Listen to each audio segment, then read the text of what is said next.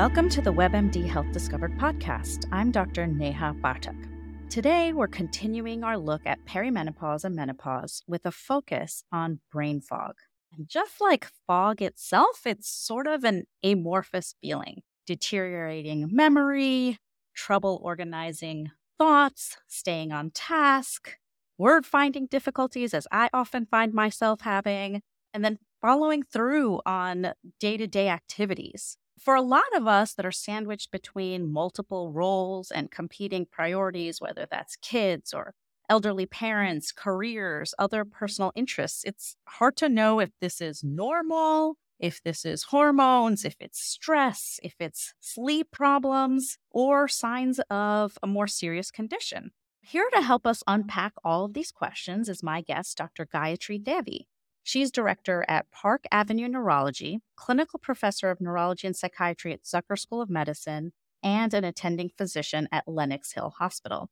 Welcome to Health Discovered, Dr. Devi. So, Dr. Devi, before we jump into all our questions around brain fog and perimenopause and menopause, I'd love to know what brought you to this space. What happened or what did you see in your patients that made you really dedicate your life to exploring this topic?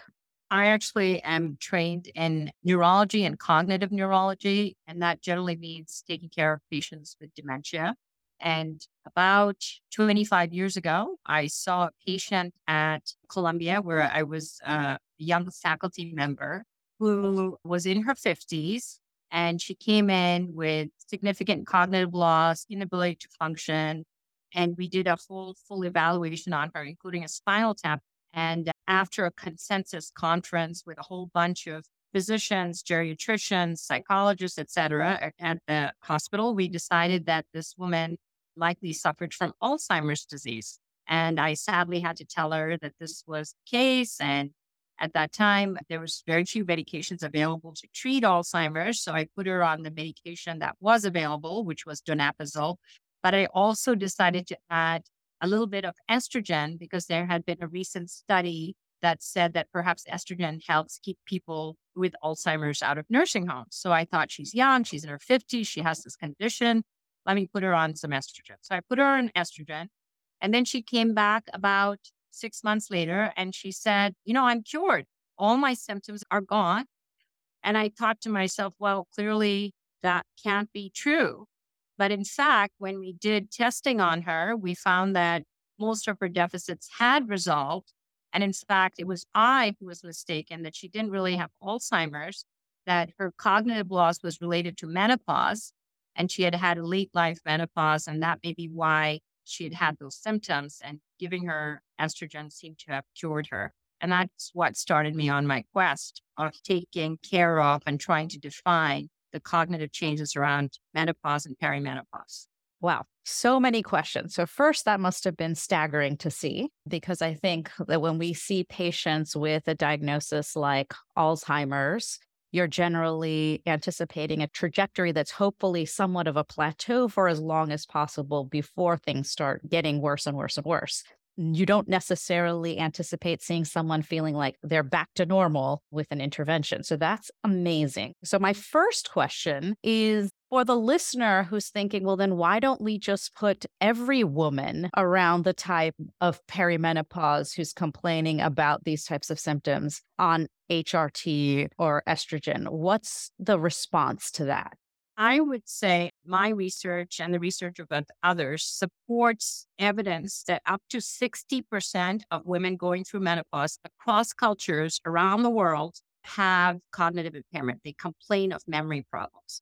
Actually, about the same percentage of women who complain of night sweats and hot flashes. So a significant number of women have cognitive loss.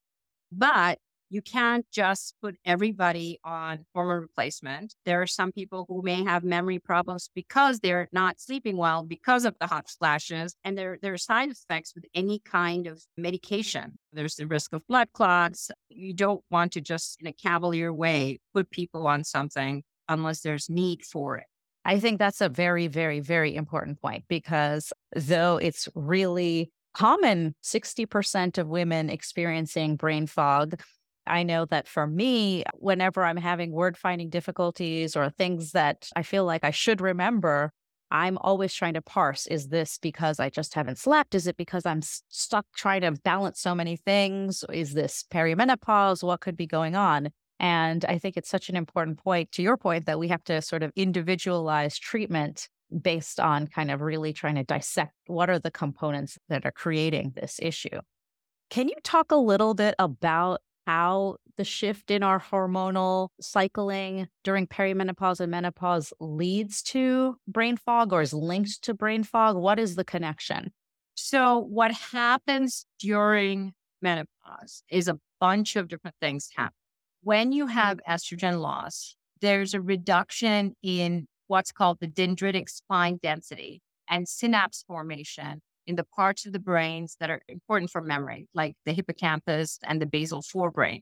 And that, has been proven in animal studies. And in humans, when we're going through our 40s into our 50s, we have a decrement in synaptic density, and it may be accelerated by early menopause and early loss of estrogen. And then chemically, there's reduced acetylcholine and reduced serotonin in the brain at that time. And so this combination can exacerbate the cognitive loss that women notice. And just to tell you, it's not just that they notice the cognitive loss. If you do testing, there's objective evidence of cognitive loss. Just like in my patient that I mentioned earlier, enough so that sometimes it mimics something like Alzheimer's, even though it's not. And then the high levels of cortisol that happen during hot flashes, that also can worsen memory. So there's a bunch of different reasons where low estrogen can impair optimal functioning in the hippocampus and brain regions and other brain regions that are responsible for learning and for registering and retrieving new information and for language and executive function. That is great. So I was going to ask you about some of these objective findings. So can you talk a little bit about the type of testing that you're doing and what you find when somebody is complaining of brain fog or shifts in their cognitive capabilities? Generally, you cannot do what's called a mini mental status exam or a Montreal cognitive assessment, which are simple screening tools to look for cognitive problems. Because menopausal women, especially the ones that I see in my office, are usually very, very highly functioning women who reached like the peak of their careers because of their ability to articulate, because of their ability to convey their thoughts into sentences that are then actionable.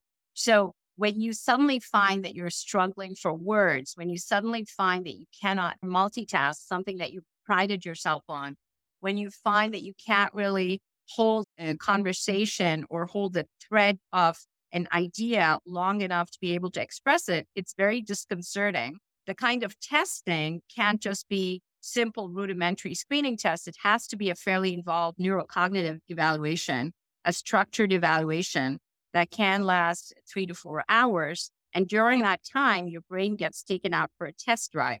You basically get pushed to your limits in terms of different aspects of your memory, your visual memory, your verbal memory, your working memory, your language skills, your executive function skills, your visual spatial skills, your attention span, your motivation. So we check all these different areas and then we weave a map of your cognitive function and we look at it and we say, what does this pattern look like? And I have to tell you, the pattern of cognitive loss that you see in perimenopause, where patients have trouble with learning lists and their auditory memory, and they have trouble with coming up with words, word finding problems, and they may have some multitasking executive function deficits. That's all similar to what we would see in very, very early Alzheimer's. So if you are not aware that this can occur in perimenopause and menopause, patients can be misdiagnosed. And I've seen this in my practice. I've seen women who've been misdiagnosed, including my very first patient that I was guilty of misdiagnosing because I didn't know that these kinds of changes can occur in perimenopause and menopause. And again, perimenopause is a period of up to 7 years prior to actual menopause. And menopause is when you no longer have a period and then you have to not have had it for a year and then you're officially in menopause. One, I'm not responsible if you have an uptick of people trying to fill your schedule for these extensive neuropsychiatric tests. But number two, do these deficits self correct without intervention over time? And so for your patient, the one that you had earlier diagnosed with Alzheimer's, would she have at some point self corrected and on her own come back to previous functioning? That's a good question, Neha. And the answer is sometimes yes, and sometimes not. The brain has this process called learned non use, which our grandmothers used to say, if you don't use it, you lose it. So learned non use is where brain will no longer continue to access an area that's becoming more difficult. So what I've found is in women who have trouble, say, finding words and they have an extensive vocabulary, they have a great verbal lexicon to draw from, what ends up happening is that they start to use simpler words and they're okay with the simpler words. And after a while, you get used to using the simpler words. So for some people, accommodate the change in function and they're fine with it. A few people actually are able to go back to prior level of functioning. And some people don't accommodate and continue to feel the effects of this reduced functioning. And they're the ones I see in my office. And also the other thing to realize is women who are going through this are in their 40s and 50s. So they're actually literally in the sandwich between their kids and their parents. And not as insignificant number of them are having parents who are going through memory problems and may have a dementia. So the fear factor is a big deal. When the person starts to have cognitive issues, they say, oh my God, what's happening to me? The same thing that's happened to mom or what happened to dad. And the fear can be overwhelming and the anxiety can be overwhelming. And sometimes just going over the process and showing them that, listen, this has nothing to do with what your mom and dad are having, or this has nothing to do with incipient dementia. That in and of itself is so helpful sometimes to patients. If I'm trying to pull some of these threads together, we're thinking about first educating people and knowing that this is possible in perimenopause and menopause in terms of brain fog and cognitive decline in certain realms of cognitive health. We're thinking about what that means in terms of the types of symptoms you're having, what the evaluation can look like from a primary care perspective. I definitely also would like some baseline labs. So think about that. Your thyroid, B12, just baseline labs also just to make sure there's nothing else going on that can be sort of fixed from that standpoint. So then the provider knows, the patient knows, we're all kind of on the same page that this is a possibility. What do we do? What should we be advising?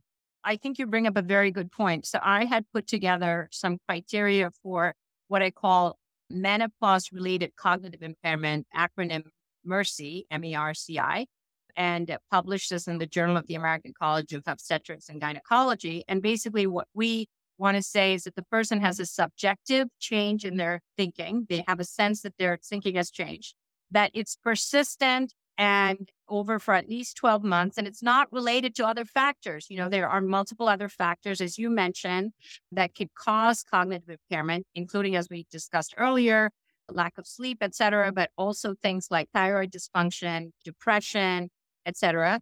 And so you want to make sure that there's nothing like that. You don't necessarily have to have laboratory evidence of low estrogen, because the best indication that you're in perimenopause is a change in your period in terms of the duration of the period, in terms of the quality of the menses, the amount of fluid, et cetera. So it doesn't have to be that you have to have low estrogen levels in the blood. And then you have to have objective evidence on testing of at least 1 to 2 cognitive areas where there's a difference from what we think of as your baseline. And there's no evidence of, as we mentioned, other medical conditions. So that would then be the criteria for menopause-related cognitive impairment. And I also wanted to quickly mention, because I just love this, that even though, as you say, we need to raise awareness, back in 1871, when medicine was still in many ways not as evidence-based, an English physician called Tilt described the changes in 500 menopausal women. And I'm going to read some of the things he said back in 1871. And it's a shame that 150 years later, we're still trying to let women know that this could happen to you. We're still trying to let neurologists know and physicians know that this could happen. Although I have to say, most obstetric gynecologists are well aware of this phenomenon. So he was writing in 1871, and he said, there's almost always a partial paralysis of cerebral power. He wrote that women lose confidence in themselves. They're unable to manage domestic or other business. They have a feeling as if a cloud or a cobweb is required to be brushed from the brain. And that's something I've often heard. Women will say to me, it feels like I have a cloud. It feels like there's a web. And then he also writes, women forget where they put their purse. Sometimes they forget their way home. 1871, 500 menopausal women. And how come all these years later, we're still trying to make it happen? We're still trying to let women know. So I think it's sad, but hopefully within the next few years, it'll become more common knowledge. That is amazing. Those descriptions are phenomenal. And I just love actually looking at phenotype descriptions from yesteryear in medicine, because the descriptions are just so vivid and connect so much more with words and language, with the experience, than a lot of what we do with our sort of objective ticking of boxes.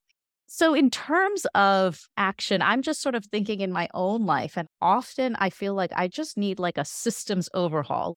All of those mechanisms I'd set up to remind myself of tasks or to get things done, it's just like that is out the window. And now it's just much more concrete, where I'm just like every day, each individual task I'm writing on a piece of paper. For each kid, I've got their own colored sticky note, and I still mess up on the regular. Naps. I'm curious about naps. I did a lot of research in my undergrad career on naps and memory. And I feel like because of that cobweb feeling, I often just feel that way sometimes in the middle of the day, where it's just like, if I could just get a few minutes to shut my eyes and maybe even sleep, I would feel better. And I do, on the weekends when I am able to do that. And then just other therapy. This is now something to consider, hormone replacement therapy, depending on your individual risk. Are there other treatments we should be thinking about? I completely agree that sleep is one of the most important things for good memory consolidation, for good brain functioning, and just actually even for preventing neurodegenerative disease like dementia down the road. A good night's sleep, which sadly women in this age group don't have enough of. So anything that can promote sleep is a wonderful idea. Hormone therapy is not recommended. So the North American Menopause Society, their official stance is that hormone therapy should not be used for treatment of cognitive loss in women going through menopause. My personal stance is, yes, I do believe that hormone therapy can be and should be used on an individual basis, depending on the woman and her risk factors, because I believe that cognitive loss is a very common symptom of menopause. And to me, it makes little sense why we would treat one symptom of menopause, like hot flashes, with hormone therapy, but not another symptom with hormone therapy. And many women do respond to that. Some women are afraid of the use of hormones and don't want to go on it.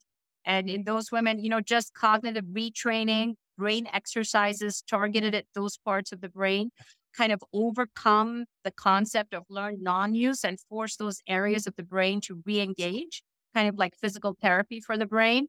I did an early study in the early aughts using donepezil, which is a cholinesterase inhibitor, to see if that would help women going through menopause with their cognitive symptoms. And there were trends that it did. But again, there was no statistically significant improvement in the two. It was a very small study with 25 women, randomized to drug versus placebo. So those are different things. And then physical exercise, aerobic physical exercise is always fantastic for any kind of cognitive loss because it promotes synaptogenesis, synaptic sprouting all over the brain, including the hippocampus. Those are different ways you could help. And anything that helps with sleep and hot flashes. And I know now there are new medications available for hot flashes in the GYN world that will also help a woman not wake up drowning in her own sweat at night. And that helps keep your memory going. As a lifestyle medicine, internal medicine doc, this just warms my heart because I think, again, there's no situation in which getting restful night's sleep, increasing physical activity, being mindful of nutritious whole foods that you're putting into your body, trying to figure out ways of managing your stress and avoiding substances like cigarettes, too much alcohol, and other things like that that can also impair your functioning. There's no situation in which that doesn't help. And then having social connection, to your point of just making sure that we're keeping those synapses active in every way possible, is going to be helpful. So to not shy away from that. I am just so thankful to you for your time for this conversation. Well, thank you for having me. I think it's an important topic. I feel evangelical about this, and I think it's so important that you're bringing it to the attention of more women. Before I let you go, I would love it if we could end with actionable, bite-sized things that people can do. So what are some of your 1 or 2 tips for things that someone who's listening can do today or this week if they're dealing with this? I would say they should speak to their GYN about possibly going on hormones, even for 6 months to a year. I would say they should try to sleep better. I would say they can exercise, aerobic exercise. And then if they have the ability to get a baseline cognitive evaluation, that's something to do because it's just a nice way to learn about your brain and then prepare it for the next 3 or 4 decades so that you can strengthen those areas that maybe need a little strengthening. Thank you so much, Dr. Devi, for being with us today. I know for me, the take home has been one, this is a marathon. So we're not planning around just a few months or a few years. We're, as you said, trying to plan for decades of life to come after the perimenopause and menopause transition.